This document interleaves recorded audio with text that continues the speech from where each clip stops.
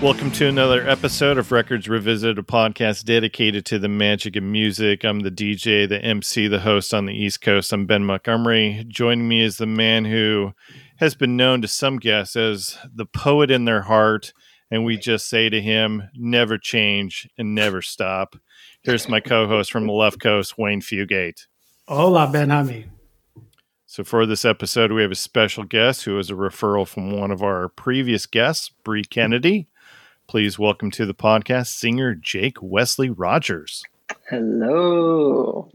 How are you? I'm wonderful. I'm really good.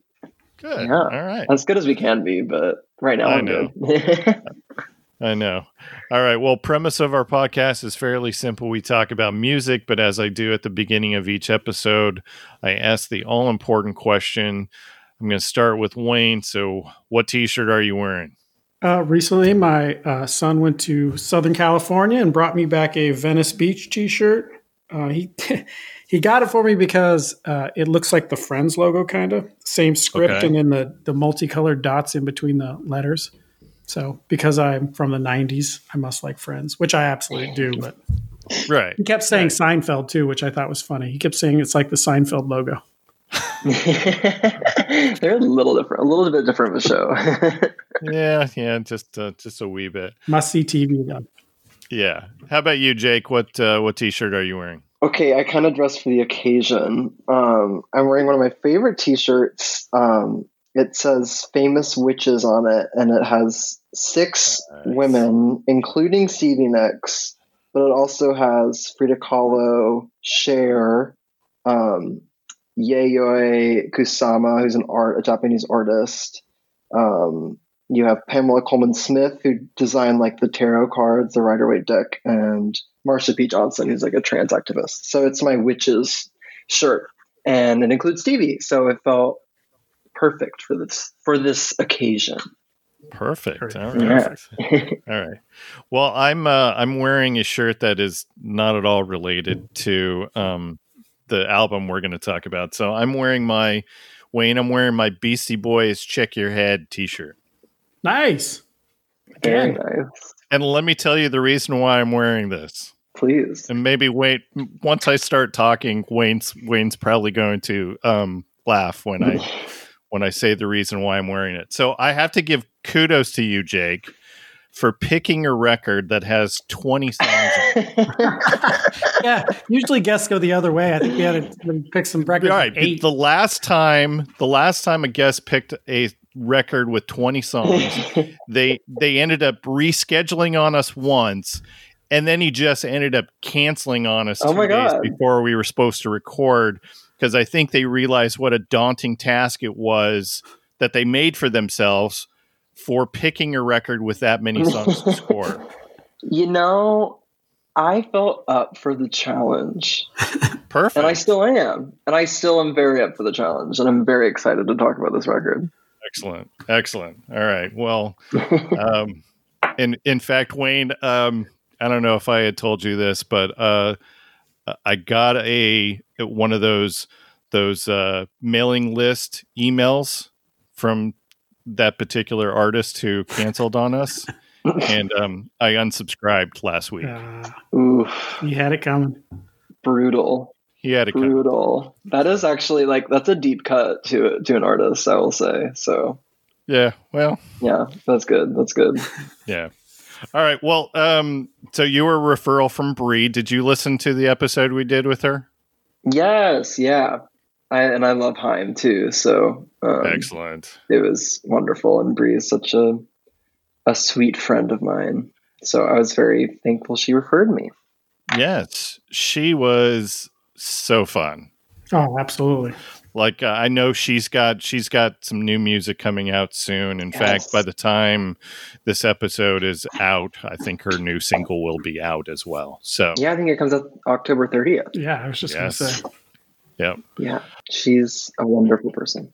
Absolutely. So I have the first question that is not music related for you, Jake. So okay, I'm following you now on Instagram, and a lot of the pictures have you dangling things from your ear like it's an earring, but instead of it being an earring, there's like one was a lemon slice, there was a cross, there was a Christmas ornament. So, so what's the deal with that?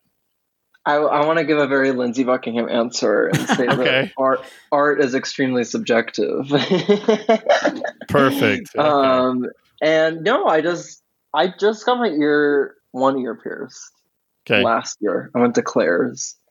And growing up, I feel like I always heard like in middle school is like, oh, that's the gay ear. And I was like, I'm going to find out exactly what the gay ear is. And I'm going to get that one. And now I just kind of put whatever I want on my ear with reckless abandon. As long as it doesn't like hurt my ear. It's usually lightweight stuff. And I just find it fun.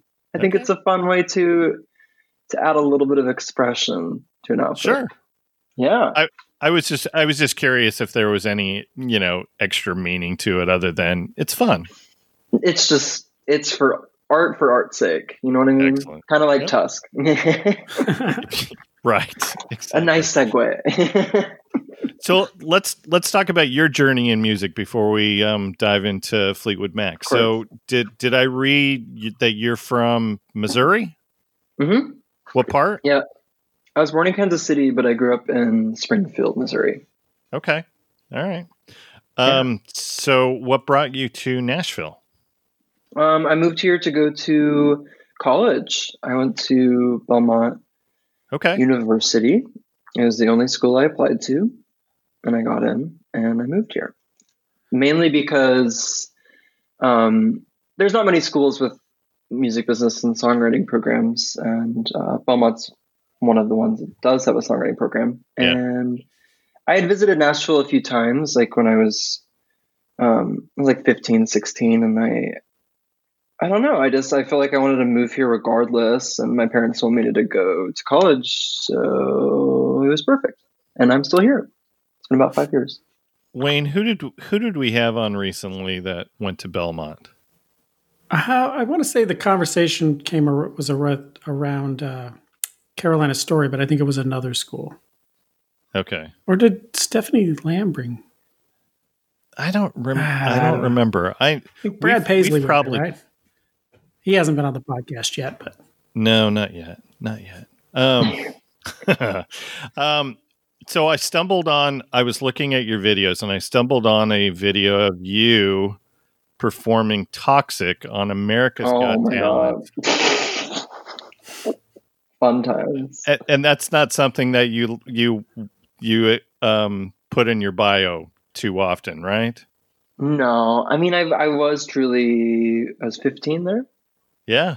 Yeah, that was kind of my first little entrance into like whatever this is, whatever journey this is. And yeah, I'm glad it happened. It taught me a lot, but I think it taught me more hard lessons than positive lessons. But those are the lessons that are usually the most transformative.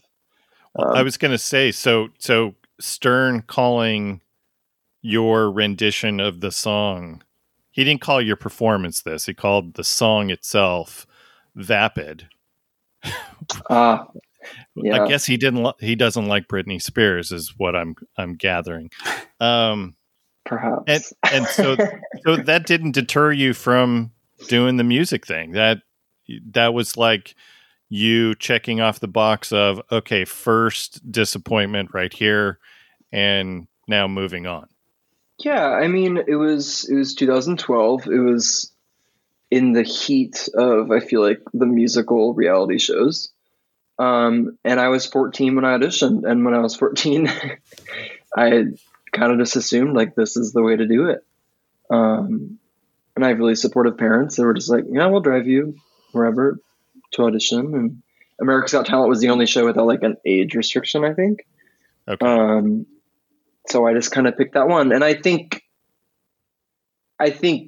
yeah, it didn't deter me at all, because there were many other lessons I had to learn. And being an artist is so much more holistic than I feel like what those shows have to offer. And I feel like those shows are talent shows. And I think my artistic philosophy is that art has nothing to do with talent, really. I think it plays into it, but for the most part, it's about saying something.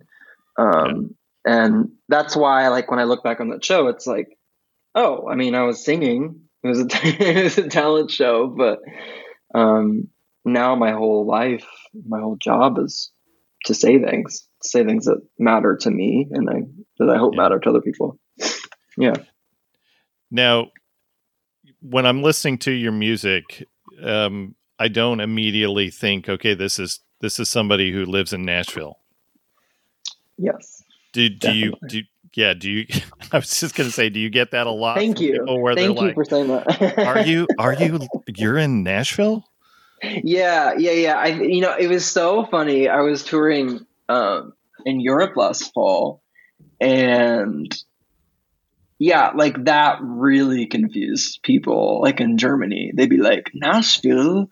That was such a bad German. I'm just going to stop. I'm going to stop right there.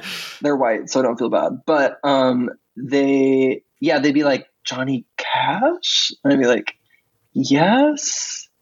But yeah, I don't know. I mean, I came here for Belmont, and I think I just stayed because it is about songwriting here. I feel like at the heart of it, it's obviously completely saturated with contemporary country music, which is really not my vibe at all. But there is a scene of people here, like Bree Kennedy. I mean, these people are here because we love creating music. And I don't know if I'll be here forever, honestly, but this time period, I think it's just helped me, truly kind of uncover my artistry, and it's helped me write songs a lot better. Now, are you primarily just writing songs for yourself, or are you writing for other people as well? I would say 95% of the time I'm writing for myself, but being friends with artists, we write songs together, and there's been songs that artists have recorded, but it's never been like an intentional, like, I'm sitting down to write this person a song. Gotcha. Okay. Yeah. Just curious, our previous guest, who goes by the moniker Model Child, so his name is Danny Parker, and he actually co-wrote Stitches by Shawn Mendes. Oh, cool. Yeah. And a whole list of other songs, but I was just curious if you were writing for other people, because he kind of saves the more edgier songs for himself. Just because I think Wayne, remind me what he said. He essentially said that some of these artists wouldn't really use provocative, I think was one of the words he used. I think, but yes, the more dangerous. Yeah. That's really interesting. I mean, I can see that, though. I mean, there are people, and I work with people like this that are, pretty much just songwriters, that like their gift is tapping into someone else's vision. And I don't have that gift, and I'm okay with that. Like it's hard for me to step into, it's hard for me to say like, oh, but what would this person want to say? Yeah. 'Cause you're laying it all out there. I mean, I listened to your last EP, where I would say all 5 of the songs are super personal. Yeah. I kind of, that's happened since I was like 15. I feel like, even before I came out, I was kind of writing these songs as if I were out. I feel like it's kind of been my like catharsis with whatever I'm going through. And like the most rewarding part is, and what I've found is, the more personal the lyric, the more it connects with people. or so it seems. Mm-hmm. Which is, you would think would not be the case because, like, even though I'm talking about my name being Jacob and being from the Bible Belt and all of this, it's like, Right. but for some reason, like show after show, people come up with me like, oh, that made me think of this. And, I feel like you hear this, like, I don't know, especially when I was kind of first starting out songwriting, it's like, oh, you need to be really broad to appeal to a lot of people, but that's absolutely not the case. Like when Stevie Nicks sings Landslide, she's being so personal, or like listen to any Joni Mitchell record. Like, obviously I don't know what it's like to give up my baby for adoption, but when Joni Mitchell sings anything, I'm weeping alongside of her. So I think it's just about the spirit of humanity more than anything. So it's my total goal just to kind of tell the truth all the time in my art. Yeah, you already brought up Jacob from the Bible, which I was humming along with that today. Super catchy, dude. It's great. Thanks.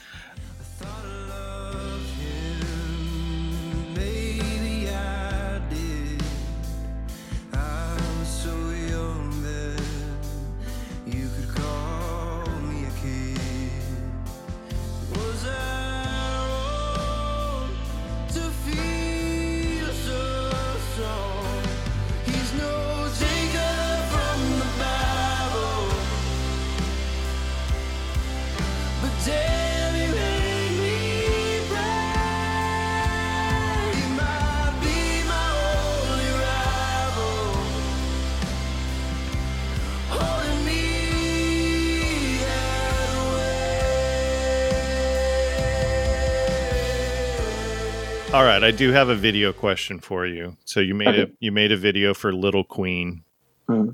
What's the significance of the goat in the video? Okay, well, the thing about the goat is I wanted doves. I really Okay.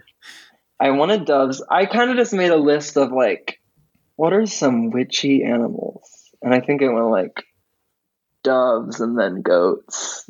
And then I think after that it was like rabbits.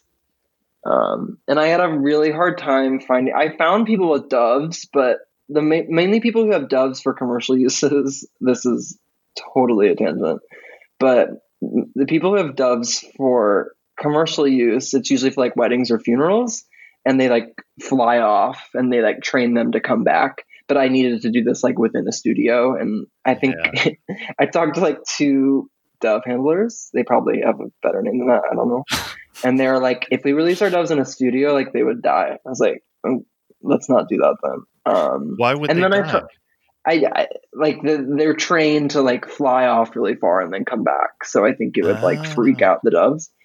So anyway, I found goats. I found a person who does like goat yoga in Franklin. So they had a bunch of goats and she was totally down. Like she was absolutely here for these goats being in the studio. And then they came. So that's the significance is I just kind of wanted this like historically and symbolically kind of occult seeming animal to add to the atmosphere. And I think the goats had a good time. There was one that had a terrible time and was just like in the corner peeing like the whole time. But you don't really see her. But she was like, we weren't hurting her. She was just kind of in there. I don't know. So after you were done with the video shoot, did you do the goat yoga thing? Oh, I have not done the goat yoga, but that's a really good idea actually, because I have the contact. Yeah. And I love yoga. I can tell you that that's not on my bucket list. Wayne, is goat yoga on your bucket list? Prior to this conversation, I had no idea that was even a thing. I'm going to have to do investigating. Oh, you are sheltered, my friend. Yeah, the suburbs, man. Yeah, that's it. I'm like an empty house with an attic full of you. When the flood comes, you're safe and sound, and I'm left stranded on the roof, and he keeps calling me his little queen. Baby's always doing make-believe. Every night I got his little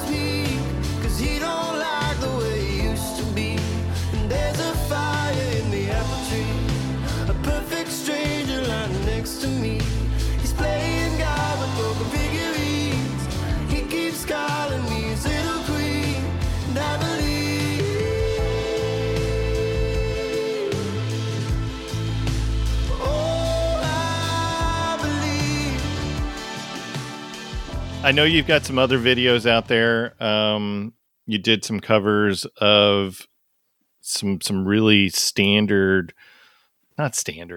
really great classic. That's what I meant to say. Classic 80s songs. So Psychedelic Furs, Ghost in You, and you also did Yaz's Only You.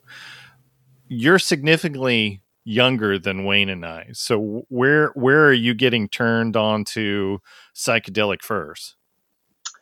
Psychedelic Furs, I have to be honest, I was not turned on to them until the Pretenders song, it definitely was. My mom was a huge Pretenders fan. So that's a great good mom. version. Good mom. Yes, always knew that song. But the Ghost in You, basically with those songs, I was in a publishing deal then, and this publishing company had the copyrights of these songs. Oh. Well, they sent me a big list of all these songs they have copyrights of. And this was kind of as I was writing my first project, so I didn't have anything to release. And they're like, if you wanted to record covers of any of these, like we have the publishing, Nice. It would just be easy to do. And I was 19 and I was like, yeah, let's do it. And yeah, a couple of them have been some of the best streaming songs, which has been awesome. I think it's kind of opened doors, and yeah, no complaints there. But I have since then kind of the Psychedelic Furs. I took a little dive in, and I was definitely into it, and still am. Cool. Yeah, if you're into the witches thing, yes, Richard Butler definitely has this vibe to him, which I love. Which I'm looking up at my wall, Wayne. I've got the Heartbreak Beat 12-inch signed by the Brothers. Wow, nice. Yeah, that's cool. It's right next to my Not a Surf signed record. So there you go. Very cool. All right. I won't spend that much more time talking about your music because look, we got 20 songs to cover. So Jake, tell our listeners what record you chose to revisit for this episode. I chose Tusk by Fleetwood Mac. Were there any other records that you thought about? Yes, and they were actually like all T's, I realized. I thought about no, they weren't all T's. I'm totally making that up. I thought about Tapestry, and then I saw you did Tapestry with Maggie Rose. Yeah. Another friend. She's awesome. She's amazing. I thought about doing a Joni Mitchell record because I'm reading a biography on her right now. Okay. I thought about doing Teenage Dream by Katy Perry. I thought about doing 21 by Adele. And then I was like, Tusk would be a challenge. And it's not my number one Fleetwood Mac album by any means, but I think it's like the most interesting album to talk about. So what's number one? I mean, I think I have to say Rumors. Okay. I think I'd be remiss not to say Rumors. I think I'd be one of those people that can't acknowledge that it is a masterpiece, even though it's literally like a 2020 a meme. Yeah. But yeah, I would say Tusk. I would say Rumors, then Fleetwood Mac, self-titled, then Tusk, then probably Tango in the Night are my top. Yeah. That's the order in my mind. Right. I'm on record, and this makes Wayne cringe every time I say it. It's not cringe. I don't know. He's already getting ready to throw out the vitriol. So I'm on record of saying Rumors is my favorite record of all time. All time. All time. I love that. It's definitely in my top 3. Yeah, I listen to it like probably once every 6 to 9 months. Wow. Have y'all done a Rumors episode? We did. Okay. That's what I figured too. I figured like you've definitely done Rumors. Yeah, we did. I don't think I turned Wayne on to being a fan of Rumors yet, though. Really? Wait, Wayne, are you one of those people that's like Blues Fleetwood Mac was better than the Stevie Lindsay Fleetwood Mac? No, I just Okay, it's a because I don't little. like those people. I don't know. It's because I it feel sold like 50 million copies. That's why. You know what? It is what it is, and that's just not my wheelhouse. Like if that was my favorite record, and then someone said, "Hey, have you ever heard London Calling by the Clash?" I'd be like, "Oh, there's just more things that I find." It's very interesting that you mentioned the Clash. I love something. It just I don't know. Yes. There's something about it that's made for radio, and it has its Exactly. place, and it really is. I mean, there's not like you can. Anybody who says Rumors sucks is lying. That's not a real thing. Yeah.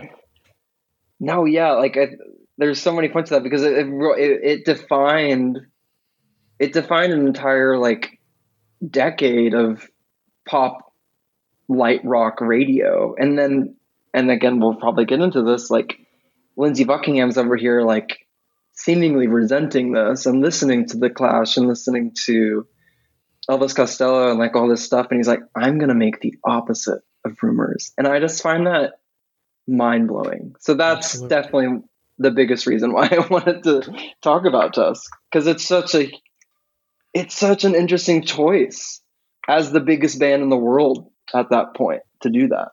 Yeah, we're definitely going to talk about that. So let's get some bio info on the record. So Tusk is the 12th studio album from Fleetwood Mac. It was released as a double record in October of '79. I think the biggest takeaway that I got from this research was this was their 12th studio record. Like that's crazy. That's crazy to me. I have listened to some of the old Peter Green stuff. I do actually like the Bob Welch era of Fleetwood Mac as well. Yeah, no, totally. There's definitely great stuff there. I think I'm just one of those people that believes like the magic happened. Sure. When Lindsay, Stevie, and Christine sang harmonies together, but there's probably a lot of people that would fight me on that. Yep. And you brought up the experimental focus of this record, which was, to your point, Lindsay didn't want to make Rumors Part 2. He wanted to do something a little different. However, if I had to say that the Christine and Stevie songs are still somewhat in the spirit of Rumors, is that fair to say? Yeah, Stevie Nicks didn't get the memo. And if she did, there was too many drugs. She ignored it. If she did, she crumpled it up and threw it away. Yeah. Yeah, 9 out of the 20 songs that are on this record are Lindsay's. Mm-hmm. Which that's a record. I mean, that's what's so funny about it. Yeah, because if you look at the previous record, what did he have? 3 songs that were just pretty his? even. Yeah. Here's what I thought was funny. While I'm doing the research, somebody said Tusk is regarded as a commercial failure. It sold 4 million copies. Yeah, that'd be the biggest record of the year if something sold 4 million copies this year. Yeah. It did hit number 1 in the UK. It peaked at number 4 on the US Billboard 200. So when it peaked at number 4, any guesses what was the number 1 record on the Billboard 200? Ooh, in 79. This was November 79 when it peaked at number 4. Was it Eagles? It was The Long Run. There you go. I didn't know it was Long Run, but I have a feeling it was Eagles. Here were the other 2 that were right ahead of it. So Cornerstone by Styx was number 3. That has Babe on it. And In Through the Outdoor from Led Zeppelin was number 2. Interesting. Yeah. Wow. All right. I'm reading a book right now written by Carol Ann Harris called Storms, My Life with Lindsey Buckingham and Fleetwood Mac. So she was Lindsay's girlfriend after Stevie. They started dating around the Rumors time frame, and I think through 1984. So I'm only like 2/3 of the way through it, because I wanted to read what she had to say about the making of Tusk. She said that Lindsay built a home studio in the maid quarters of his mansion, and that the vocal booth, which he had set up, and where he also set up the drums, were essentially in the bathroom. And a few of the songs that you're going to hear may or may not have been those recordings from the bathroom. Yeah, well, the demos, that's where the demos were made. Yeah, that's so if you listen to the deluxe version where the demos are, those are definitely the bathroom recordings. So I thought that was crazy. The one other thing that I got from the book was she mentions at one point the Warner Brother execs heard the album. They gave the congratulations to the band, but then they were kind of disappointed they didn't hear Rumors Part 2. But then she says to Lindsay how proud she is of him, that he made the record he wanted to make, and that the music is like the Clash and the Talking Heads. And I don't think that his songs are anything like the Clash or Talking Heads. Talk me out of that sentiment, Wayne. Oh no, yeah, I guess in comparison to Rumors, it is. Yeah, From I guess it's all perspective. Okay. All right. One last thing before we go track by track. So one article that I read said that the members of the band sometimes blamed the failure of it to not sell more records was that the RKO radio chain played the album in its entirety prior to the release of it, and that because everybody was recording stuff off the radio, they didn't have to go into Tower Records or wherever buying this really expensive double album, and they just taped it off the radio. I think that's tenuous at best, but it is. But it's a double album that I've heard that too. Actually, they say due to inflation, adding for inflation, it costs $56. Yeah. Wow, that's. I mean, I heard that, and then I also have heard that it could be less of that and more that other radio stations were mad that this station got the exclusive, so they just didn't play the record as much. So who knows? That's a different angle. Yeah, $56 is not cheap. I mean, I just bought the Tom Petty Wildflowers and the Rest. It's a 3 record deal. It's the original album with the other songs that were left off of what Petty was originally going to do. He was going to do a double album for Wildflowers, and I spent $40 for that. And also the way I read it makes it sound like Mick Fleetwood was just determined to make a double album, because one of my criticisms of this is that I think this would have been an amazing 10 or 12 song record. I don't know that they ended up with enough songs to make a double record, but he was determined to do it. And in his own way, it sounded, the way I read it, it sounded like they didn't build him a studio, so he was going to make a double record to screw the record company over. And in the end, yeah, I mean, that's the fans hurt. That's all you're hurting is the people that had to, because this isn't, if you're looking for what's after Rumors, you're probably going to be disappointed and not want to spend the $16.99 and $19.79. Yeah. But I like Mirage. I do too. And and that's why Tusk is, it's a huge contradiction in my mind, because you have Lindsay, who knows how many of these final vocal takes were recorded in his house, which a home studio in the 70s is, that doesn't happen now. Obviously everyone has a home studio. And then this is the most expensive record ever made at that time. Yeah. Right. And I do think a lot of it was probably to spite the record company. They didn't. I heard they didn't let any A&R anyone pass the reception desk for like pretty much the entire year they made this record. Interesting. I could see that.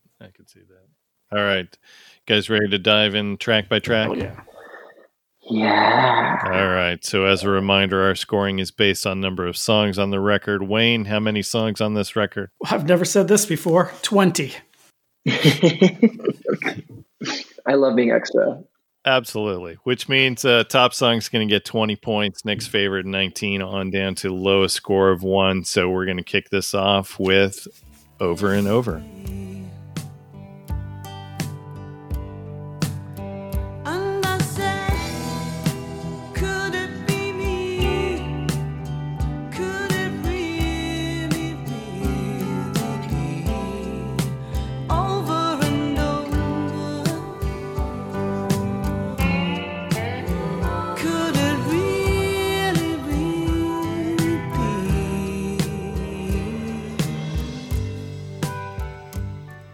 And this is a Christine song. I love this song. However, I've said this before on the podcast, and Wayne, you know exactly where I'm going with this. I want to be punched in the face for the opening track.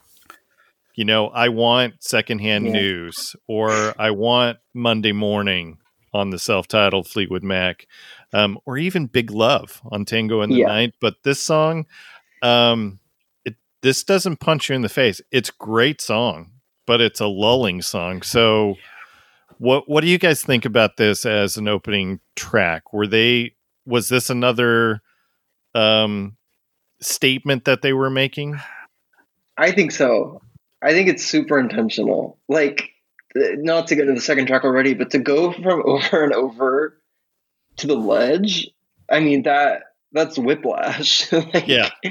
And I think I feel like perhaps they wanted the audience maybe to feel a little safe at first before going into these manic Lindsey Buckingham songs. Right. But I agree. I do always appreciate a driving, captivating first song, and I love Christine McVie to death. I really do, and I love this song. And I think I've come to accept it as the first song on the record, but it's definitely an interesting choice. But I feel like it was totally intentional. Wayne, your thoughts? If it's intentional, then I give them credit for that, because this isn't the way you start this record. I think this song ends a side. Not even, I mean, it ends one of the sides in between. I don't know that you start with it. I think I would have started with the self-title, the title track, which is so different from anything Fleetwood Mac that I had ever heard, at least in the Buckingham Nicks kind of era.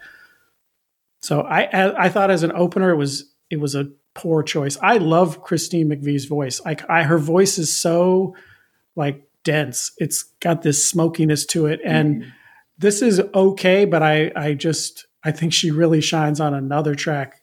I just wouldn't have. I would have even gone with "Think About Me" before I would have gone with this to start. So I get the benefit of seeing everybody's scores in advance, and so as I was finalizing all of our scores, here's my notes next to this. Wayne, you ready? I'm ready. I expected this because he's the same bastard who gave Songbird a really low score on the Rumors episode. So, well, it just doesn't. Jake, you with me on go that one? anywhere. It's not. It doesn't have high. The song doesn't go anywhere. It just stays in this really middle ground, and I do like it a lot better than some of the other Christine McVie songs on here. Okay. Yeah. It is a really bold and somewhat subdued choice for the first song. But I think if you take the song out of context, it is an excellent song. Yeah. Yeah, and that's why this is my 19. I love this. Wow. Yeah, I love Christine. And it's not just to piss you off, Wayne, because I had my score done in advance. But I just kind of felt like you were gonna take a dump on this one, and so yeah. All right, tell us your score so we can boo you. A 7. All right, Jake. I'm in the middle. I'm 14. All right, next song is The Ledge, as you mentioned.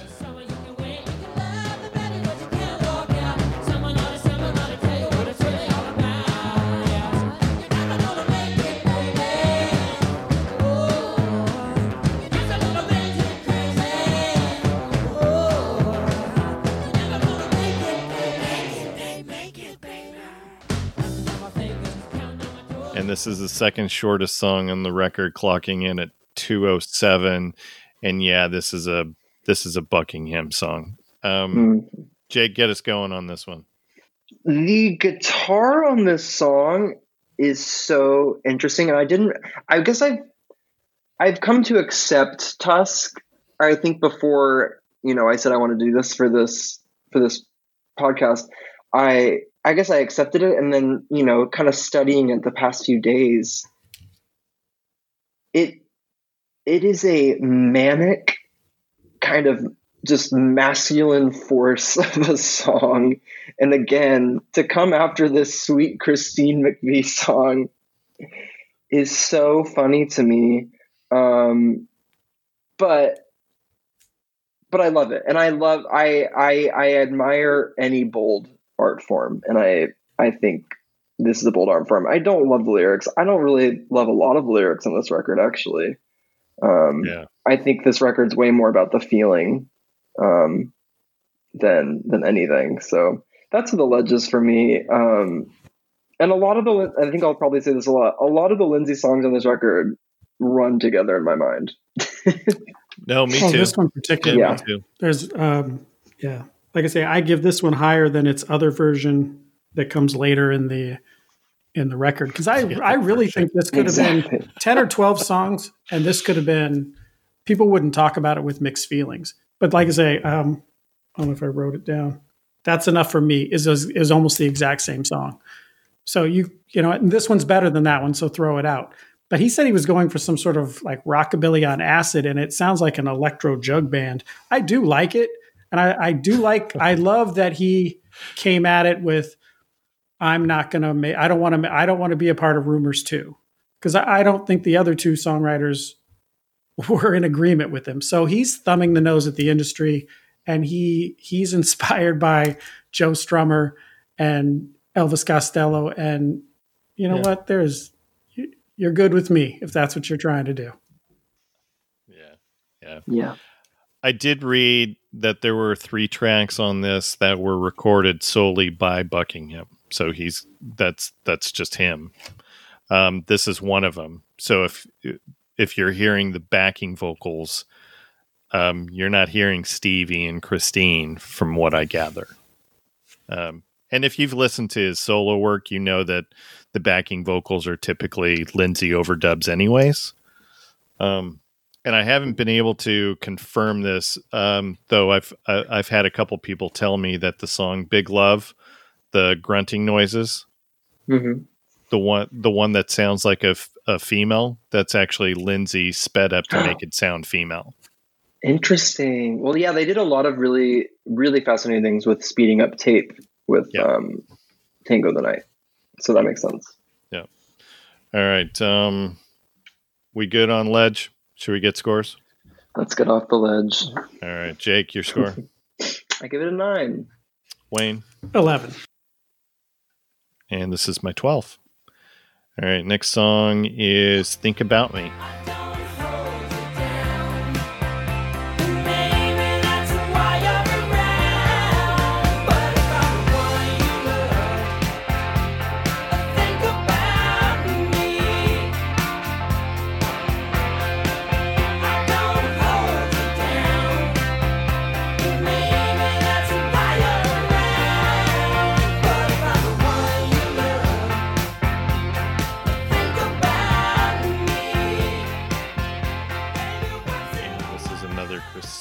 Song.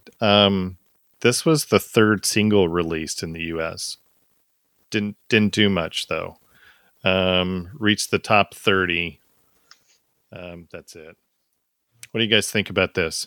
Can I just say one thing on Christine's songs? With the exception of Over and Over, the lyrics for each of her songs are super sparse, I think. Yeah, and a little bit corny. This is classic Fleetwood Mac. This is I love this song. I love her bouncy piano. I love the fuzzy guitar that Lindsay puts in it. And like I say, you can't. I know Lindsay doesn't like to other people getting involved, but you cannot replace when Christine McVie sings and Lindsay and Stevie do the harmonies. That's gold. That's magic. Yeah, for Yeah. sure. This is totally a class. I mean, this could have been on the self-titled album that came before Rumors. Hmm. It just like feels in that vein. But yeah, Wayne's totally right. Like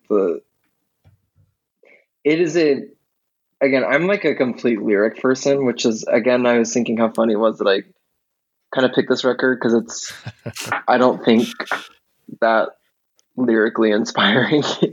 No. But that just goes to the point that the chorus, those harmonies, like that is, I think that's why Fleetwood Mac works and did what it did.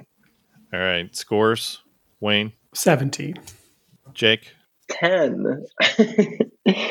And then my score is 11. All right. Wow. Next song is Save Me a Place.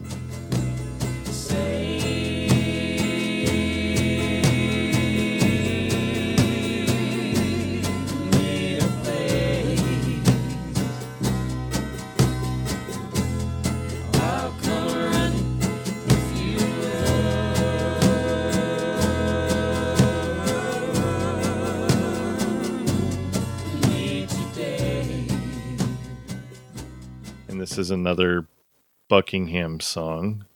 And not a whole lot. In fact, I have 0 notes on this. Anyone have notes on this one? That's how little Yeah, I have think some of notes. A couple of times it sounded like he's about to break into a yodel, which I think I would have preferred. It sounds like he's trying to be country and he's completely missing. And there's a string instrument, and I'm assuming it's a guitar or some sort of guitar that is it's grating. Be the only nicest way to say it. All right. This is another one of the songs that Lindsay did by himself. Yeah, and it should have been left on the cutting room floor. And it should have been left in his mansion. Yeah, in the bathroom studio. Left in the bathroom. In the bathroom. I think the vocal production on this record is really interesting to me, though, and like the background vocals at the end of the song. The ooh ooh ooh, that's on this again. I think these ones, pretty much all of Lindsay's songs on this record run together for me. Not all of them, but some of them. Again, like I admire the creative risks and the musical choices on this. I mean, you hear the stories of like, oh, he was doing push-ups while doing these background vocals and all this stuff, which isn't crazy. I mean, everyone does weird. People are doing weird things in the studio forever. I mean, Pet Sounds is out before this record. Yeah. But and Lindsay was a massive Beach Boys fan, by the way. Yeah, huge. Totally. Yeah, he always talks about. I mean, he talks about Ryan Wilson a lot in interviews when I was reading, and yeah, like that was you. There are a lot of similarities, I think, or at least you can see the inspiration between Pet Sounds, and I feel like Lindsey Buckingham, at least in this point, and this is probably bold to say, I think he kind of wanted to be like Brian Wilson in that way, kind of the creative force behind the band. Yeah, no, So, I can see that. Yeah, I can see that. All right, this is my 3, Wayne. Also my 3. And then Jake. 7. All right, leads us to the first Stevie Nicks song on the record. This is Sarah. But now it's gone. They say it doesn't matter anymore. If you build your house, then please call me home. Sarah, you're the poet in my heart. Never change. And this was the second single off the record. Hit number 7 in the US. That's where it peaked for 3 weeks. I should have looked to see what songs were ahead of it, because this is just a masterpiece. I love this song. The album version is 6 minutes, 22 minutes. The edited version is 4 minutes and 41 seconds. That's the one that you're going to hear on the radio. I think my 2 favorite Stevie songs might be on this record. I'm not sure because I really love Silver Springs. That might be in contention for my favorite Stevie song. Wayne, is your favorite Stevie song on this record? No, my favorite Stevie song is Gold Dust Woman. Okay. Probably See, Edge of you always got to 17. have that edge. Yeah. He's always got to have that edge. Oh yeah. Jake, what do you have to say about The Witch here? Oh my god. I mean, Sarah, I think you're right. Sarah is a masterpiece. I love the. I don't know if you read this before, but she said the original song is like 16 minutes long. I did read that. No. And there's actually like there's a 9-minute version that came out, I think in That's on the 2004. deluxe version. Yeah. Yeah. Where she says at the beginning, I don't want to be a cleaning lady. And I want to be a star. I want to be a star, which is so funny because at that point she was saying that like she was extremely high on cocaine and a multimillionaire. But it is funny to picture Stevie Nicks. And I actually I think I teared up one time thinking about this. I think I was thinking of Landslide because she says she was really thinking about giving up and just being an English teacher. Not that just being a teacher is Giving up. obviously we need teachers. We love teachers, but it is, I think I started to picture this alternate universe where Stevie Nicks is a teacher somewhere in Southern California, and it makes me feel weird. Anyway, that's a tangent. Sarah is an excellent song. I love my parents kind of raised me in Fleetwood Mac, and my mom said she had like the Sarah sheet music and played it. So it's always felt very kind of special to me. And with any Fleetwood Mac song, but in particular this one, there's so many rumors about what it's about. Yep. And I think that's like the beauty and the voyeurism of Fleetwood Mac too, is that it's never not personal with the people who are actually in the band.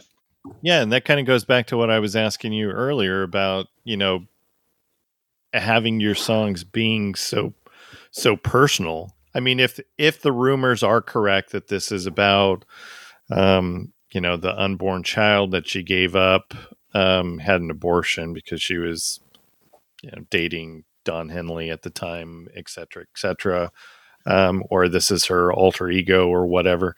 But I mean, think about all the songs that are on Rumor, how deeply personal all of those are. And if this song if any of the hints and allegations are correct on this song, she's singing this every night. Like, how can you sing those super personal songs and not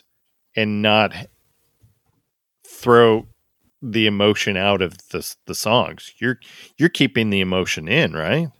Yeah. I mean, I don't know what it's like to sing the same song for 40 years. I don't even know what it's like to be 40 years old. So I don't know. Right. Because I actually asked a friend that recently. I was like, what do you think Stevie Nicks thinks about when she's singing Dreams for probably the 10,000th, maybe more times than 10,000 times? I don't know. She knows how to channel it still. I've seen her live 3 times, and she still knows how to make you believe at least she's there. I don't know. That'd be a great question for her, because I know what it's like to sing a song a year and a half after writing it about something that was really heavy to me, and I can still go there. But 40 years, I mean, damn, Right. darn, yeah. Wayne, what do you got on this one? This is Fleetwood Mac canon, and I love it for musically. I love that ethereal acoustic guitar that's playing. I mean, the harmonies, but it is in the vein of Dreams and Rhiannon and Gypsy. And so, while I think it's a great song, and I do think she definitely goes in between, because her best friend was Sarah. And that's who ended up marrying Mick Fleetwood. But there's clear references. I think "Wait a Minute, Baby" is the opening line. So there's "Call Me Home." There's lots of references, it feels like, to that unborn child. But also it's it's mixed in with this her best friend that ended up marrying her lover at the time at one point. Yeah. Yeah. And Drowning in the Sea of Love, where everyone would love to drown, I think is probably my favorite lyric on Tusk. Yeah, it's great. I know we've talked about this a number of times on the podcast, Wayne, about instrumentation on certain songs being overpowering. Like if you just listen, like I was trying to listen to each of the parts separately because we'll listen to these records 4 or 5 times before we get our scores down. Lindsay's guitar work on this is beautiful. Christine's piano work is fantastic. Mixed drumming is spot on. Oh, yeah. Well, I think John's bass work on this is there's super even something on underappreciated, but the snare, he does something with the snare that gives it this weird, just different sound, but perfect for the song. yeah, and none of it's overpowering. So tasteful. Yeah, so good. Anyways, this is my top song on this record. 20. This gets my 20. Jake, how about you? It's my 18. And then Wayne. 14. All right. I know. Hold your vitriol for later, Jake, because I sent Wayne a nasty text when I got his scores earlier. Unfazed. Let's flip over to the second side. So this is What Makes You Think You're the One.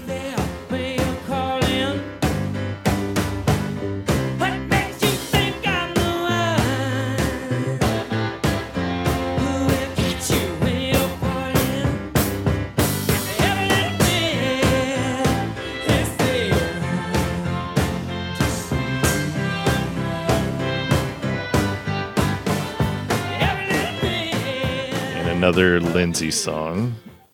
And Wayne, get us started on this. Oh, I love this song, and I mean I love that it's different. But I love, like I say, writing.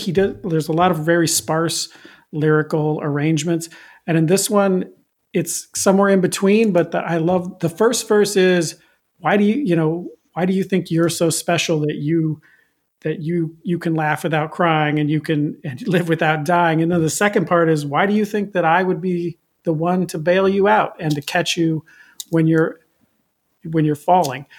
So he's still got some of that bitterness, and I don't know who it's directed at because it could be left over from Stevie. It could be for his new girlfriend. It could just be that he does seem to have a certain amount of paranoia romantically in all of his songs.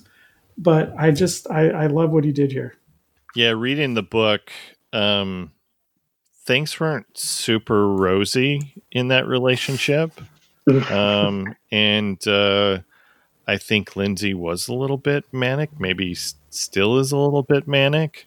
So I'm not sure if the lyrics are left over for Stevie or other girlfriends. Because if it's directed at the girlfriend during that time period, there's probably a couple songs on this record that might be.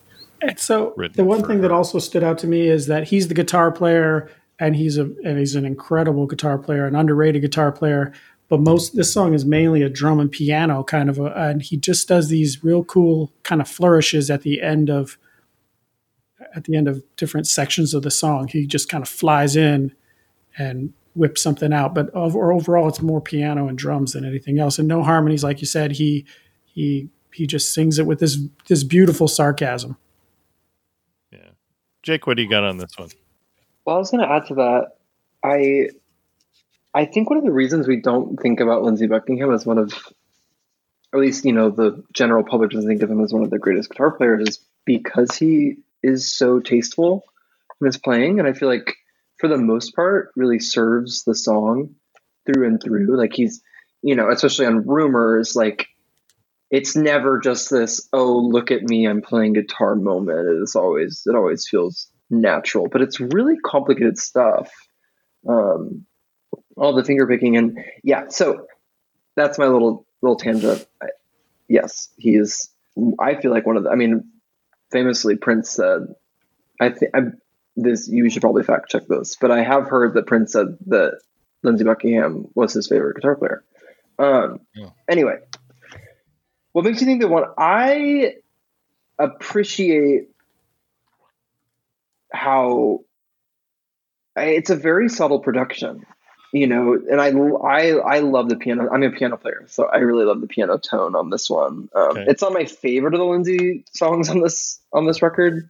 And you know, it's funny, like even looking at my scoring now, I still think it's pretty close to what I feel right now, but this record really depends on what mood I'm in. Like, and I think when I scored this, I needed more of the Stevie Christine songs, Yeah. but sometimes, like, I guess when I was listening more today, I was like, God, like Lindsey was onto something, onto some feeling. And this is just a really good breakup song.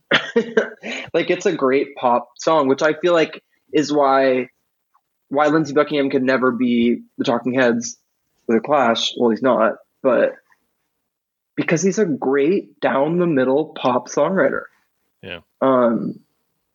These are like, if these were produced in a Rumors way, I think it would sound amazing too, if that makes any sense.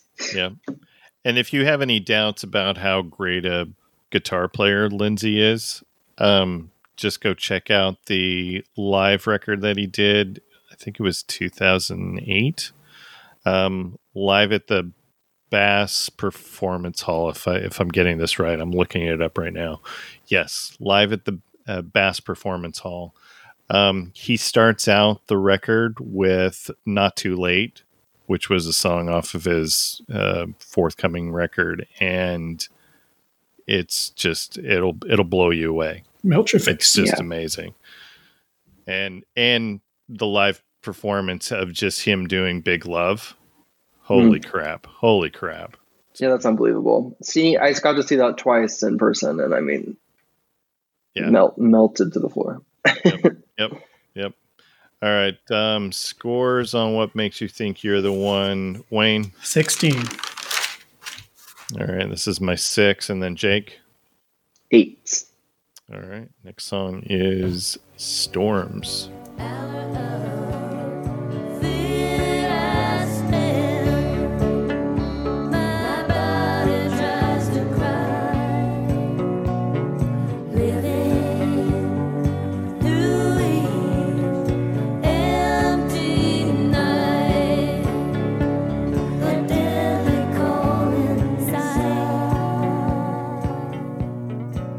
I don't think I mentioned the book that I keep referring to. She named it Storms. Yeah. So lots of speculation about this song. Is this about Lindsey? Is it about Mick? Is it about Don Henley? Is it about all of them? Anyone? Know? I All don't of think them? we'll ever know. I think, and I mean, that's one thing. God love Stevie Nicks. She's really good at stoking the fire of the rumor. I mean, even just saying, I don't remember what interview. I really was so obsessed with Umack for a long time, so I really watched a lot of interviews. But she says, and this wasn't I can't remember what tour it was, but she said, Lindsey and I stay in different hotels, not in different rooms or different floors. We stay in different hotels because who knows what would happen if we were in the same hotel. You know, like, I think that's that's when the songs become more than the songs, is because you become so invested with who is this about, which is so fascinating. Yeah. I love Storms, though. I really do. I think it's a beautiful song. It makes me think of a lot of things. I remember the first time I really feel like I heard it, I was on like a family vacation in New Orleans, feeling so emo in the backseat.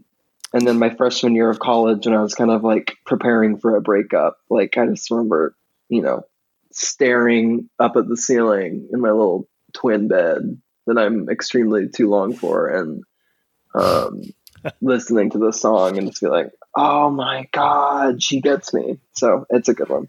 Yeah. In my book. I think this song is really about just self reconciliation, isn't Well, it? even I mean, the lines of I've never been a blue, calm sea. I've always been a storm. Where it's, I don't know if she's like laying the gauntlet down and giving a warning for any future suitors that you're not going to be able to handle me.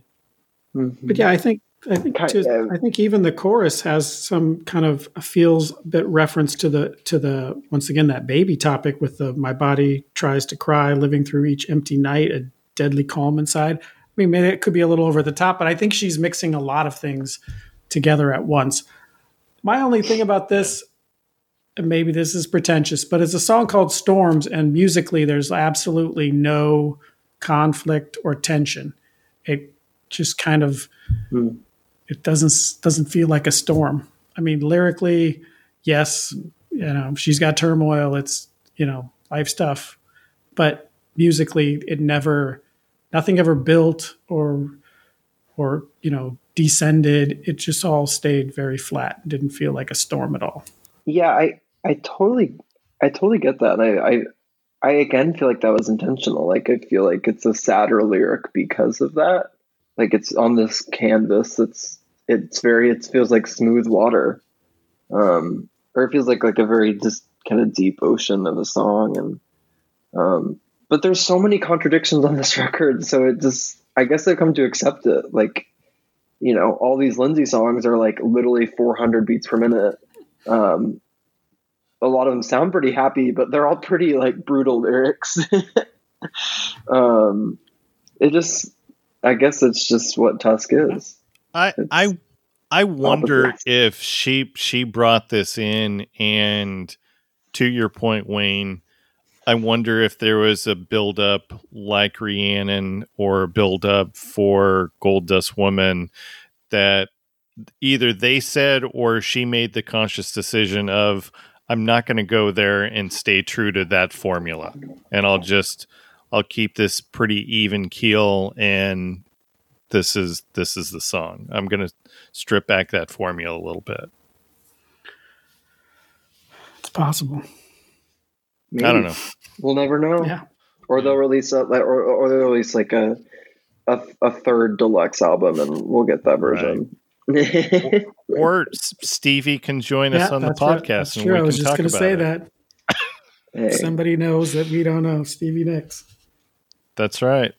Aim If big. you bring her on, you have to bring me on. I say we can agree to that right now. That is a deal. Yeah. If Stevie Nicks agrees to do this podcast, I will give up the co-hosting seat for that.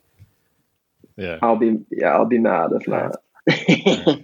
So thank you. To quote Christine, we will think about you. Oh, yeah, there we go. All right, Wayne, your score, so I can make fun of you. A 5. You're ridiculous. This is my 18. Jake, my 17.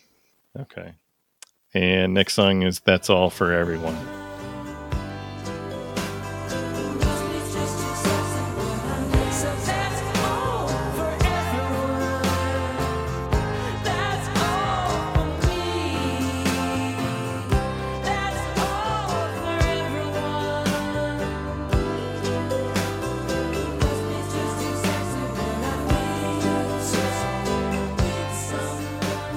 Scores. We're all over the place for this one. Jake, get us started on this Buckingham song. This is actually, for whatever reason, I think my favorite Lindsay song on the record. Okay. It is very psychedelic. It's very like, I don't know if it belongs on this record or belongs anywhere, but it as I don't know. I don't even really know how to put into words. So, like, it makes me feel cool. It makes me feel like it feels like it could be like I think there actually is a cover of it by I can't remember their name right now, but I'll think of it later. Yeah, there's something about the song and the production that I feel cool when I listen to it. I don't really know how to put that into words. It's just maybe because it's one of the slower Lindsay songs too. Yeah. So yeah, that's all for everyone. My only notes on this is Pet Sounds. That's all I put. Yeah, you're right. There it is. Wayne, what do you got? Number one, I want to answer Jake's question. It's Tame Impala that did the Yes. cover this. Oh, Um, okay. I don't dislike the song. If it wasn't here, I wouldn't necessarily miss it. I mean, if those 8 to 10 songs I think could have been cut. I do think that it fits at least thematically with what he was trying to do, because this song feels like it's about a guy who's not comfortable, or he's a little bit frustrated by having to be somebody else, or having to write, or being pressured to write songs that aren't what he wants to do. So I think it fits that way, but it does have that, like they say, that psychedelic kind of feel to it, but it doesn't. It's just one of those songs that's there. Yeah. Okay. Lindsay's so good at melodies too, which is I think what I admire about the song. Like that's all do do do do do. Like I think it's like a piano or something. It's and as you were saying, Pet Sounds, I got the Tusk Deluxe one that came out like 5 years ago, and literally a Lindsay quote right here about this song. This was influenced by Brian Wilson. There you go. You're spot There on. it is. Yeah, there it is. All right. This is my 5, Wayne, 10. and then Jake. 15. Yeah, like I said, we're all over the place. Oh, here's another one that we're going to be all over the place. Not that funny. It's not that funny, is it? Don't know what it is, but you can't get enough of it. It's not that funny, is it?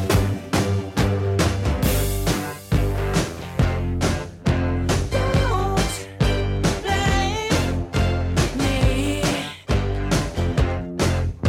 Please, please, please. Wayne, you get us started. Well, in the context of Fleetwood Mac and the band that just made Rumors, this is very post-punk new wave. And Yeah. I think, and like I say, he references that, I think, right away when you don't know what it is, but you can't get enough of it. So he's somehow embracing this other style of music and these other types of music that are out there that aren't what his band is known for or what he's known for. But it's got this, and I think there is a piano that I'm assuming is Christine McVie in the background, but the keyboard that really is the big star of the show with that bouncy piano, I think, is Lindsay. So, and this is the one I think where he wanted something weird on the vocals, and so they taped the microphones to the floor, and then he got in a push-up position to record the vocals. Oh, that's it. Okay. But it's almost like he's saying it's not that funny, Johnny Rotten, when Fleetwood Mac starts trying to do punk songs. I mentioned earlier that Think About Me was the third single. Technically, this was the third single. Think About Me was the B-side to it. I heard that Wow. one was released in America and one was released in the UK. Yeah. So this was not released as a single in the US. It was released as the single in the UK, Germany, and the Netherlands is what I got. So if you got the deluxe version, there is a slightly different remix on the deluxe version that was intended for the radio, which I never heard this on the radio. Not in the Fleetwood Mac canon. Anything else on this one? Not that funny? I don't think so. No, it stresses me out. Yeah. It stresses me out. It's yeah. That's all I have to say. Here's notes. I should never write notes down at like 11:30 at night, because here are my notes on this one. I put not that funny, ? Not that memorable. Yeah. I mean, I can sing it back to you, but I don't know if I want to. I don't know if I want to. Please. Oh, no. Okay. All right. This is my 2. Jake. It's my 5. And then Wayne. 13. Wayne gave him extra kudos Oh, for doing God. something different. So For trying. yeah, all right. Participation trophy right there. All right, Sisters of the Moon is next.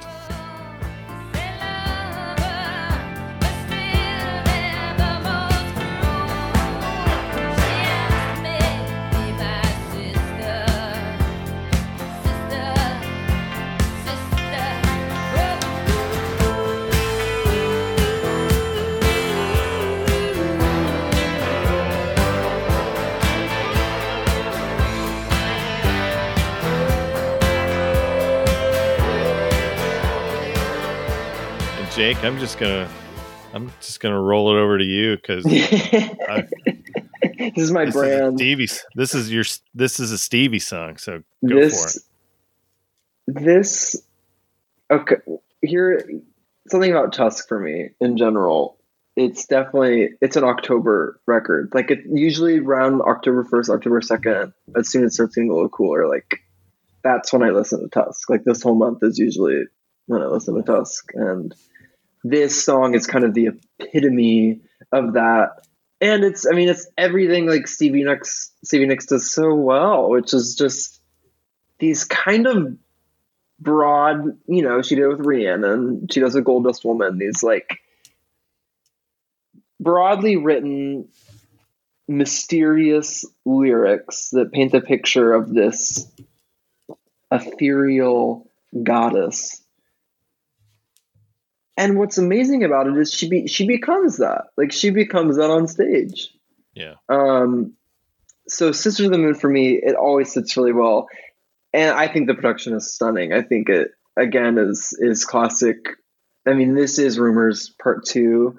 But the end of the pre-chorus where she holds out the me and the melody of the guitar and the bass after that, it's infectious, and I understand why they still do this song in their live sets. I think it's one of 2 songs or 3. I think they only do 3 songs from Tusk in live sets now, and this one definitely deserves to be part of that, in my opinion. This was the 4th single off the record. It only peaked at 86, which is it's not really a single. I feel like no, not really. And here's where I think the genius of, whoever put together the sequencing, you do realize that both sides of the first record end with a Stevie Nicks song. Sarah and then this one. yes. Because they know these are album closers. Those are album closer songs. Yeah. You want to flip it over Yeah, absolutely. to see what's next. Sometimes you're rewarded for it. Exactly. Wayne, what do you got? Well, musically, I feel like I've heard it before with all the songs that Jake just mentioned. But you just wanted the formula. You told us with the... Never mind. Lyrically, though, I think one of the best lines I've ever heard her say is, "In a Black Widow spider makes more sound than she." So it has this great, is it a drug reference? Is it a death reference? I feel like heroin is it's darker, more like heroin, but it'll work for cocaine too.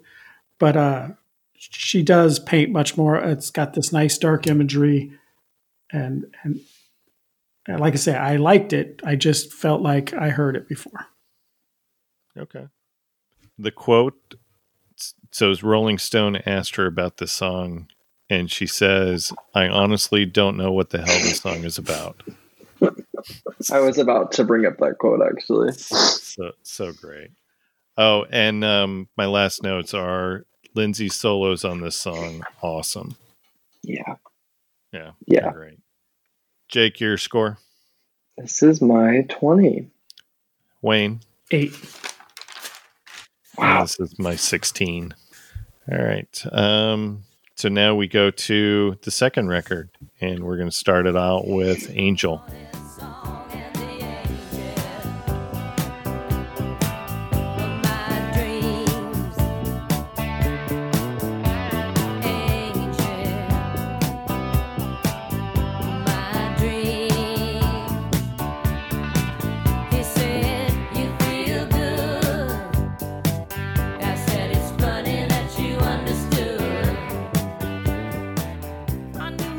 and this is another Stevie Nicks song.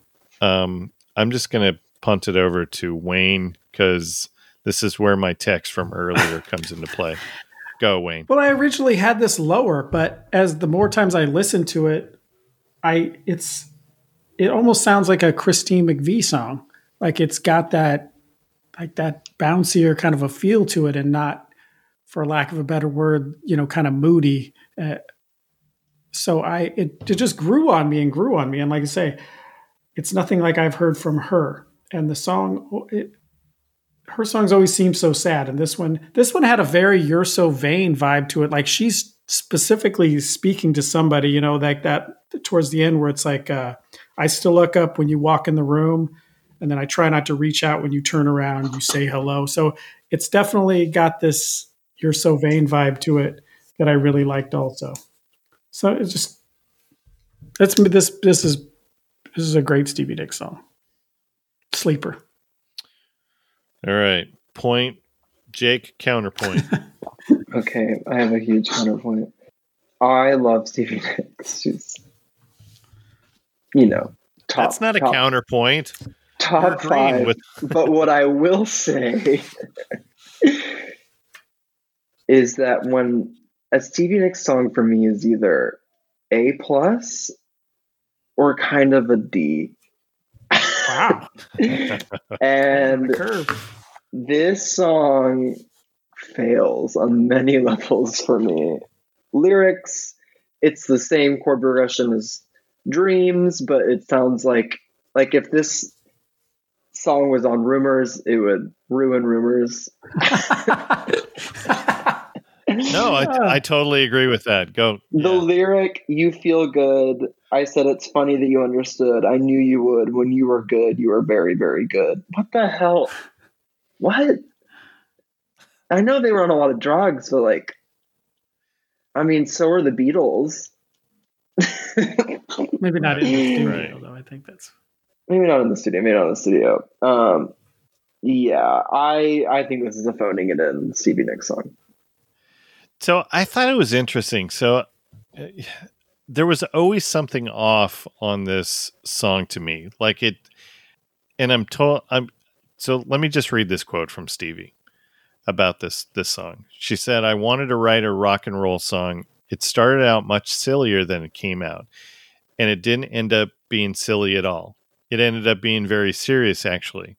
But when I started, it was just, I thought this is good for me since I write so many intense, serious, dark songs that I wanted to write something that was up, but it starts out that way and it is up, but there's a definite eeriness that goes through that song that I didn't even know was there until just the other night when you were filming this." So they were filming some stuff on for the making of Tusk. She says, "I think it's a fun song at the start, and then it kind of goes a little dark as the song progresses, and I never picked up on that until this week in my last re-listens of the record." Yeah, it does go dark. Anyways. Yeah, it does. All right. Doesn't do it for me. Yeah, and enough about Angels. So, Wayne, your score? I gave it a 19. I liked it. It just kept growing on me. That score over Sarah and Storms, you're just... I've Yeah, heard some of them- Sarah some of those aren't 5 million clicking. times. Jake, your score? 1. This is your D. I like it. I like it. And this is my 4. All right. And then next song is That's Enough for Me.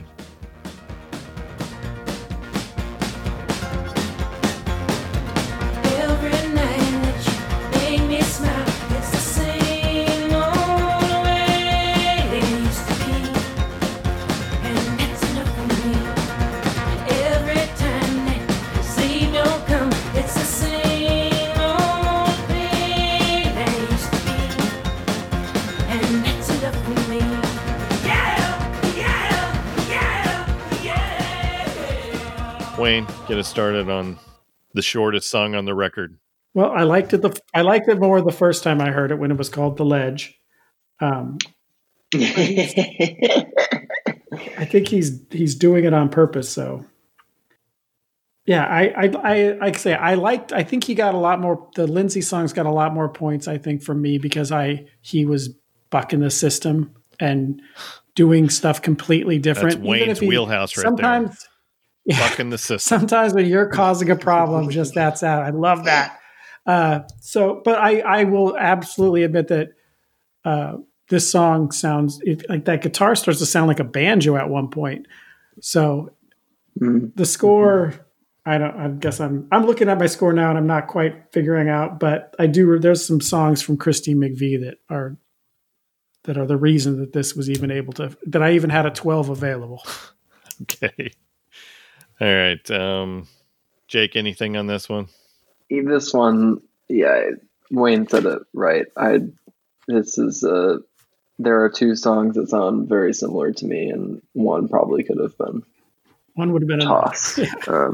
One would have been enough, but that was not enough for Lindsey Buckingham. There you go. Love it. All right. This is my 7. Wayne. 12. And then Jake. This is my 4. All right. Next song is Brown Eyes.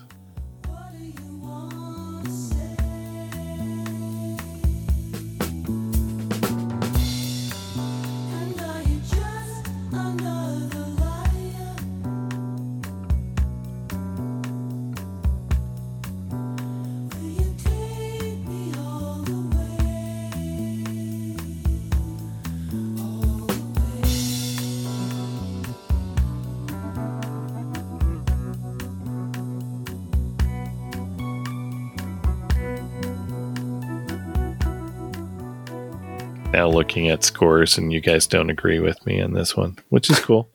There's not a lot to the lyrics. I guess I always thought there was more to the lyrics of the song, but I will tell you, I always look forward to hearing this song. It's a mood piece. I love the band kind of jamming in this ethereal mood. And how can you not like the fact that, according to lore, Peter Green is on this one as well. I think that's actually cited. I don't think it's just lore. Yeah, he got credit. Is he credited for it? Okay. Yeah, I guess there's more. They only in the Tusk the other. There is apparently a version on the deluxe with more of his guitar, but in the original release, it's just at the end. But okay.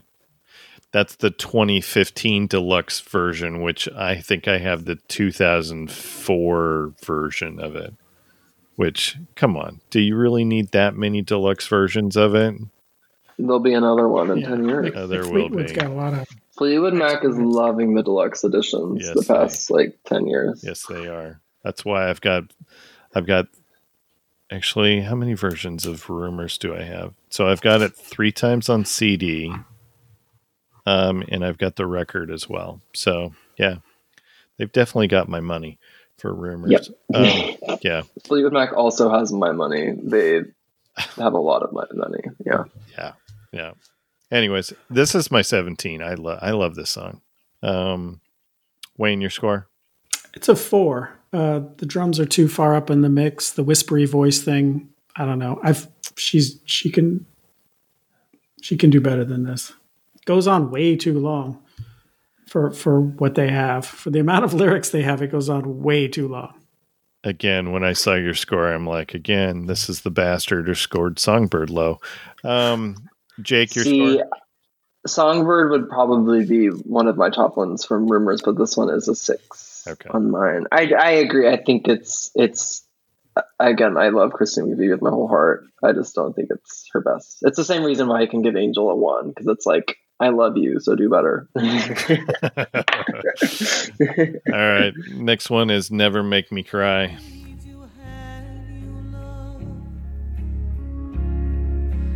Don't worry, baby, I'll be alright, and I'll never make you, I'll never make you, I'll never make you cry.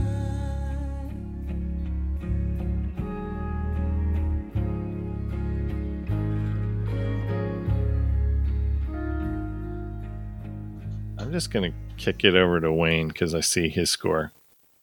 Oh, How come you the word hate that- Christine so much? And that's the thing is I don't. I mean, as far of all the voices of Fleetwood Mac, I like hers most. And this once again, Lindsay can pull off the sparse lyrics that you just repeat a couple of times and kind of put these different musical things in between, and it's interesting, and it's not a normal Fleetwood Mac song, but she does. There's no meaty lyrics in this. She makes some soft references to "You'll Never Make Me Cry," but I'm not sure that I believe her. And like I said, it's like it was a good idea for a chorus, but there's nothing else to it. Yeah. There's not a whole lot to the lyrics. Actually, there's not a whole lot to the song. Mm-mm. It's a simple song. It's still pretty. Jake, what do It you is. got? I was just gonna say, I agree. I think it is a beautiful song. I mean, I think it, and what I do love, despite this album kind of feeling like a Lindsay record plus 2 EPs by Stevie and Christine, they do balance each other, and I think this song is kind of like, and same with Over and Over. I feel like it's like the moment you can breathe in between Lindsay's mania. Right. So I appreciate it in that way, and I think it's kind of what I love the most about Christine is, I don't think this is her best lyric, but I do think she's being earnest, and I just want the best for her. So I like this one. You're so kind. Like, I like her. I feel like can do people need to better. appreciate Christine more. I can even see you through the headphones where you're like, kind of just politely clapping your hand where you're like, Christine, Giving her a thumbs up. Come on, girl. You got this. Come on. Exactly. Yeah. Exactly. All right. Scores, Wayne, 1. Jake, 13. and this is my 9.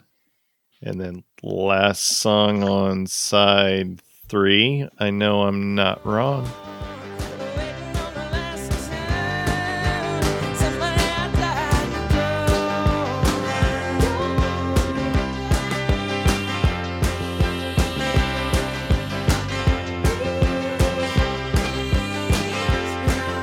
I know I'm not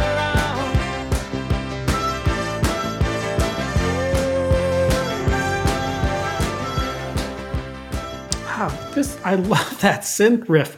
It almost sounds like an accordion. Like he's going all in. Like he's not even. I just love it musically. Like I grew up in the '80s with you, and this is just like almost like pogo dancing new wave. He's just killing it. And I can say the sentiment of the whole song is, "Sorry, babe, but I'm no good, and I am not wrong." Right. Mhm. Yeah. Jake, what do you got on this one? It's such a good melody. Like it really is. Like the please, please, I know, that, which again proves the point that's like, and then the da, na, na, na, na, like those are incredible melodies. And which is again what's so funny about Tusk is like they took such a drastic choice on the production of these songs that I think maybe you can forget that like these. I think some of these are on the same caliber as Rumors as far as just like the song as a song. They're just so drastically different sonically that we forget. But this is one of my more favorite Lindsay ones on this record. Yeah, me too. The notes that I've got here were, according to Lindsay, this was both the first and the last song that they worked on for the record. Said it took them almost a year to complete. And this is the one that, according to a couple different things that I read, there's an extra drum part, which is Lindsay hitting Kleenex boxes. This is the Kleenex box one. This is the Kleenex box song. So the quote from Stevie was, we just kind of went okay with an eye roll because it was so different from Rumors, deliberately so. In hindsight, I do like this record, but at the time, me and Stevie would be like, what the hell is he doing in the toilet playing an empty Kleenex box for a drum? Oh my God. Which just makes me love Christine even more. It's so great. All right. Scores. Wayne, what do you got? 18. All right. Jake? 12. And this is my 14. And we're going to flip the record one more time. So this is side 4 and starts out with Honey High. Lord, it's good to talk to you. You are sweeter than wine.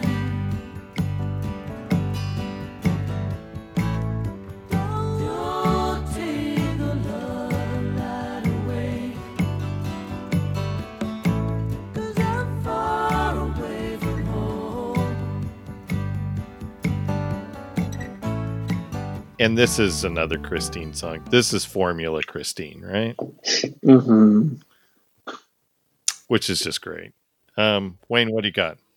Just super corny. I mean, I don't hear, and I don't even hear any piano. That's one thing you can count on from a Christine McVie song. And just, I could say, what's the line that made me just cringe? Was even sweeter than wine. Don't take the love light away. Just come on.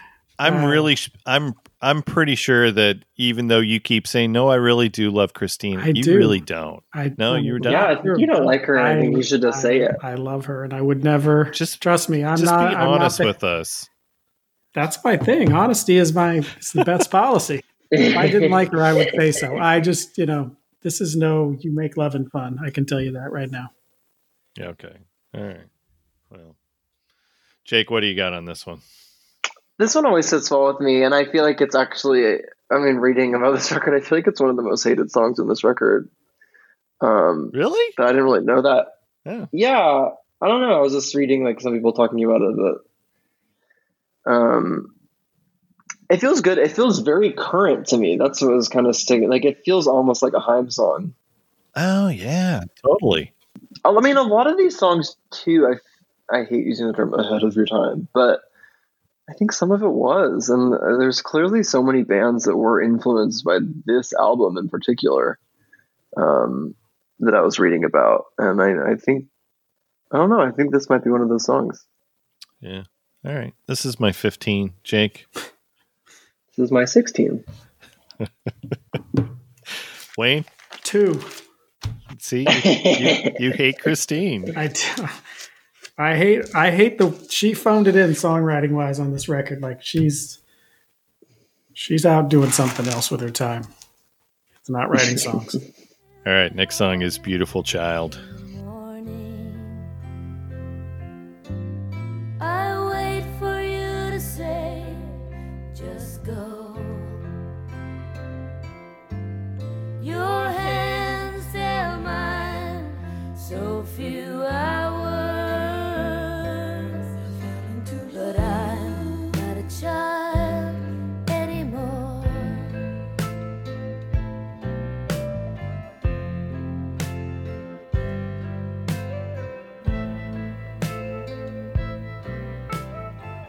So this is another Stevie Nicks. Does this also get a D for you, Jake? No, I've heard her talk about the story behind the song that she's some like English guy who's like a lot older, and he would sing her or like say poetry to her, and she would sit at his feet, and which is Corny. corny, but I believe her, and I think I like this. I think I believe this one more, especially because this kind of became I think she did the song a lot, like on the Say You Will tour, like in the 2000s. Like it kind of became a staple, and yeah, maybe I'm contradicting my logic earlier, but I think this one it's closer to an A for me. Okay. Wayne, what do you got on this one? Yeah, it's another one where I think she mixes around she's kind of telling two stories. It's starting to make me think like this abortion had a pretty big effect on her, because there were some lines in Beautiful Child that I wish, that you could at least allude to that. So, but it fell middle of the road for me. Like I already went into this after the first couple listens thinking they could have made a really strong one album. And so some stuff, this is one of the things that if it wasn't here, I think This would have been cut. Tusk could have been a stronger album if we'd lost a few beautiful children.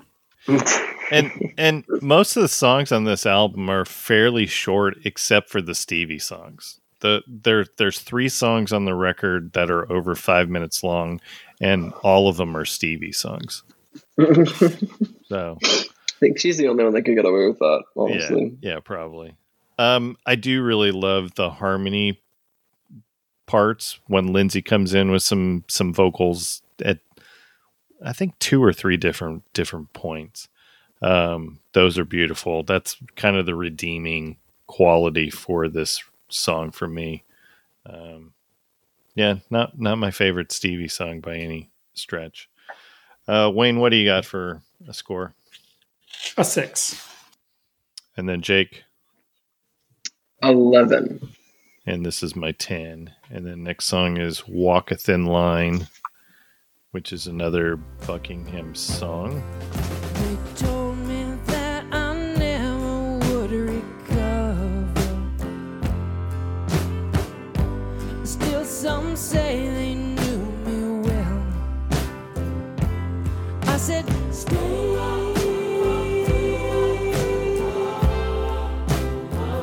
by my side.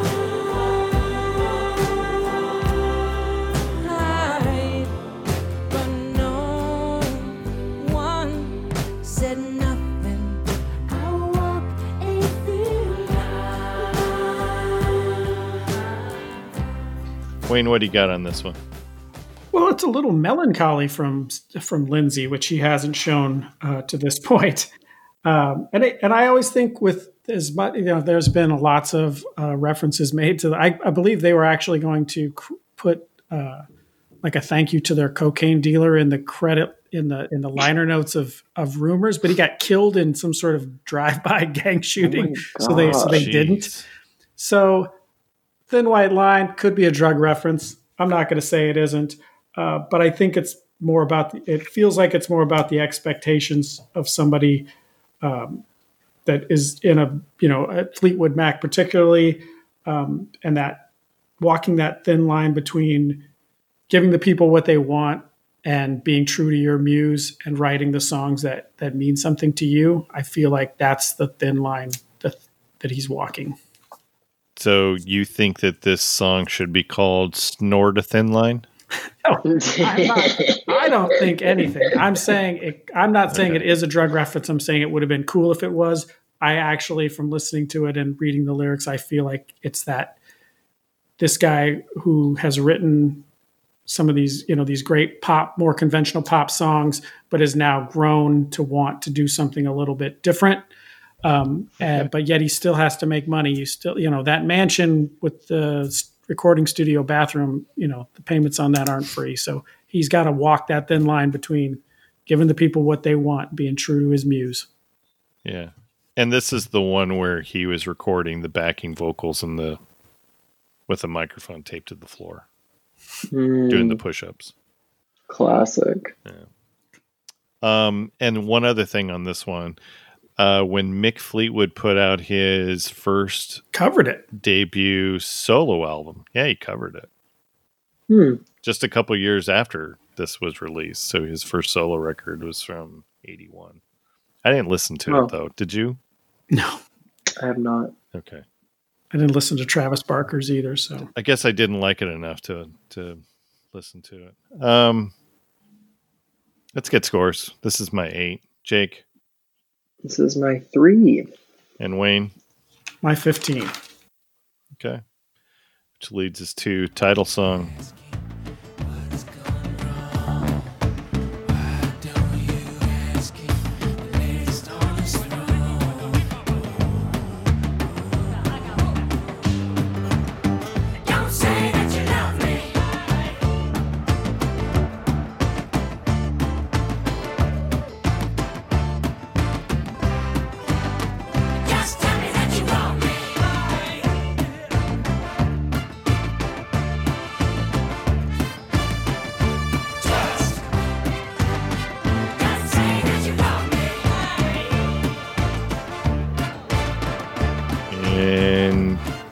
Wayne, go.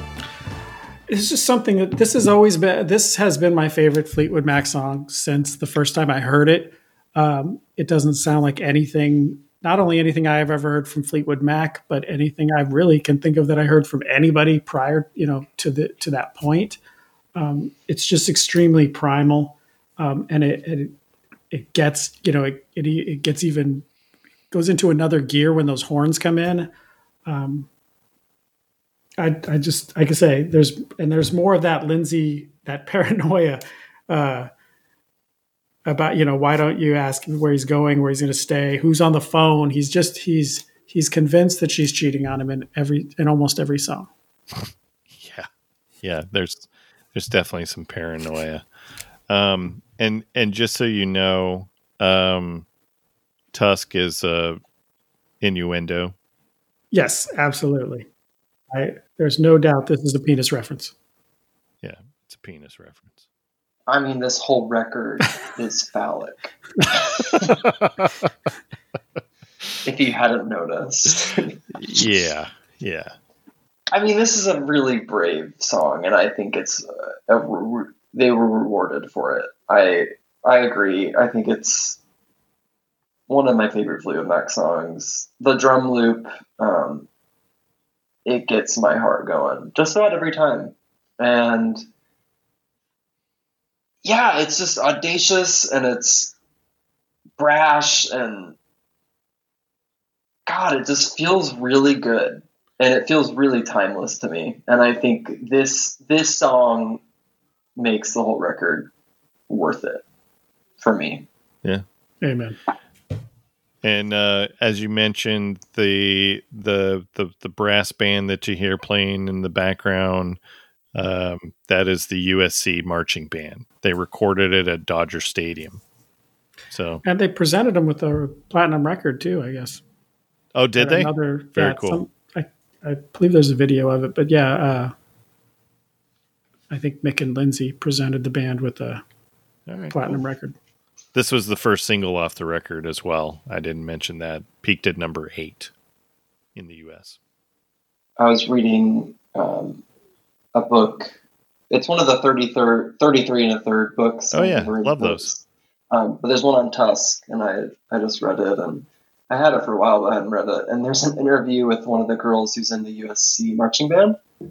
And she was talking about, like, everyone was really excited because everyone was listening to Rumors, like, when they were recording this. Yeah. Rumors was in everybody's dorm room. Like, you couldn't go anywhere without hearing it. So they just thought, like, oh, yeah, we're making a Fleetwood Mac record. And, they, like, get the sheet music and everything. And they're like, what the hell is this? And, like, they said they remembered, like, everyone sat around to, like, listen to the full record. And they're like, oh, God. What did we sign up for?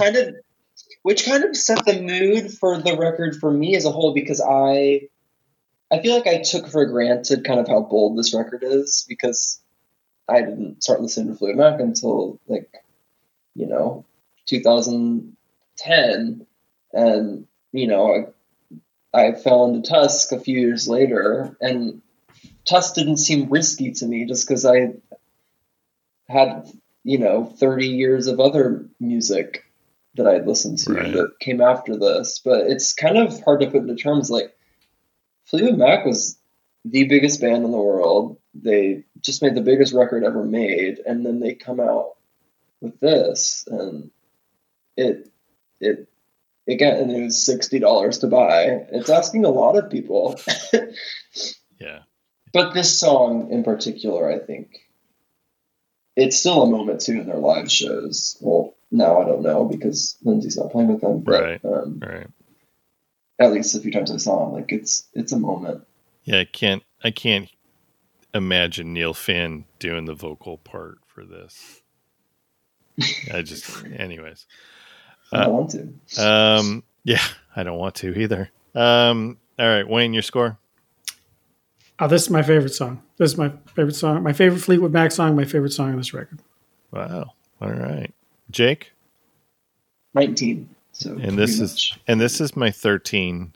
I do have a confession. No, I have a confession. So I totally cheated for my score. I was gonna give this my 14, but I couldn't not see Sarah as number one. So I'm giving this a 13 so that Tusk ties with Sarah for our top song on the scoring. Oh, I So like that. you can call me a cheater or whatever you want, Wayne. I will live with that. Yeah, well, there's right. nothing I can do to change it, so I'm just going to let it go. All right. I get bigger fish to Thanks. fry. Thanks, man. All right. Last song is Never Forget.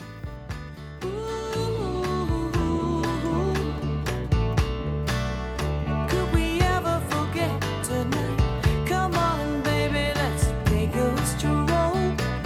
You feel it warm, so don't be cold.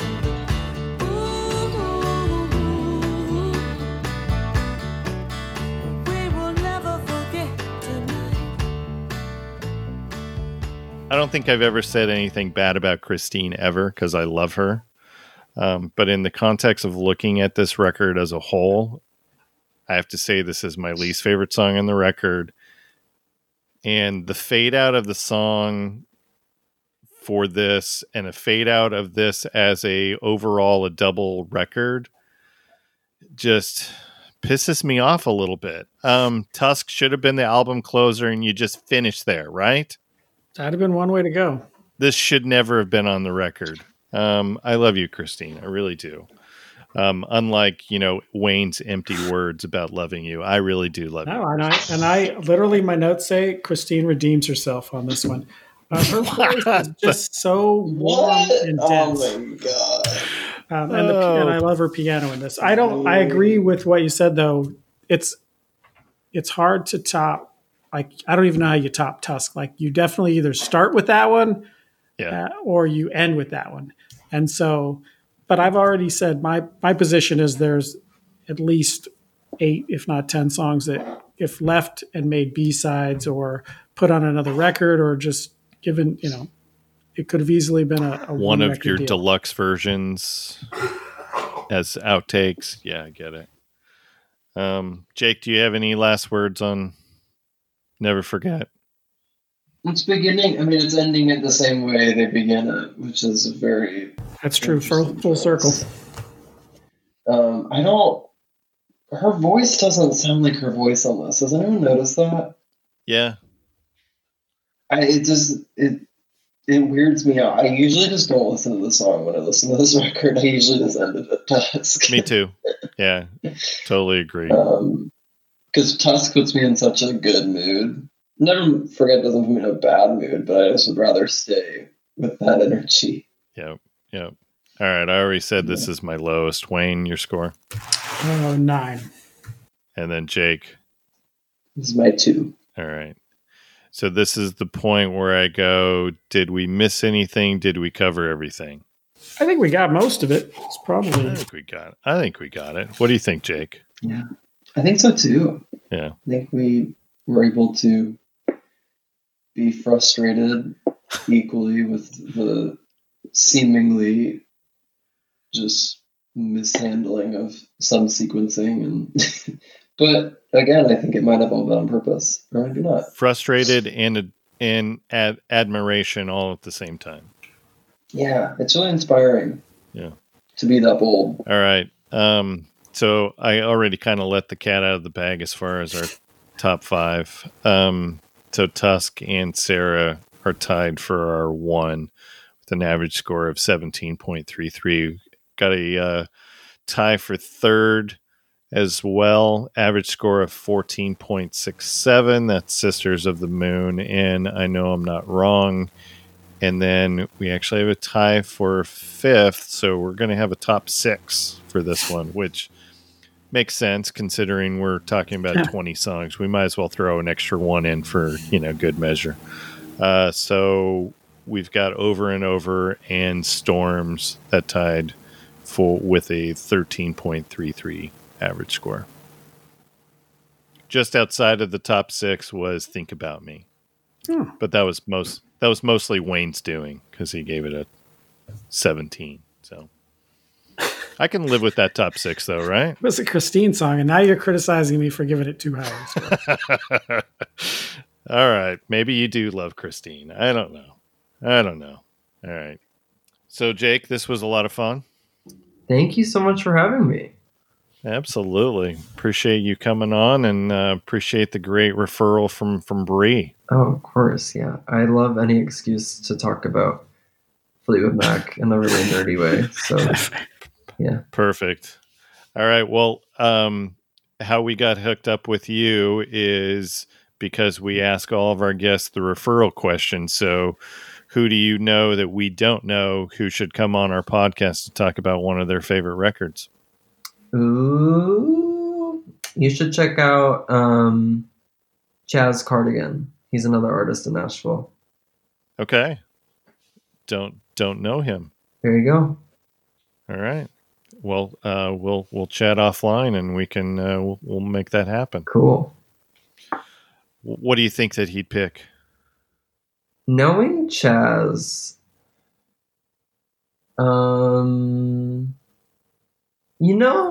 he has a very vast music library, so I actually don't really know.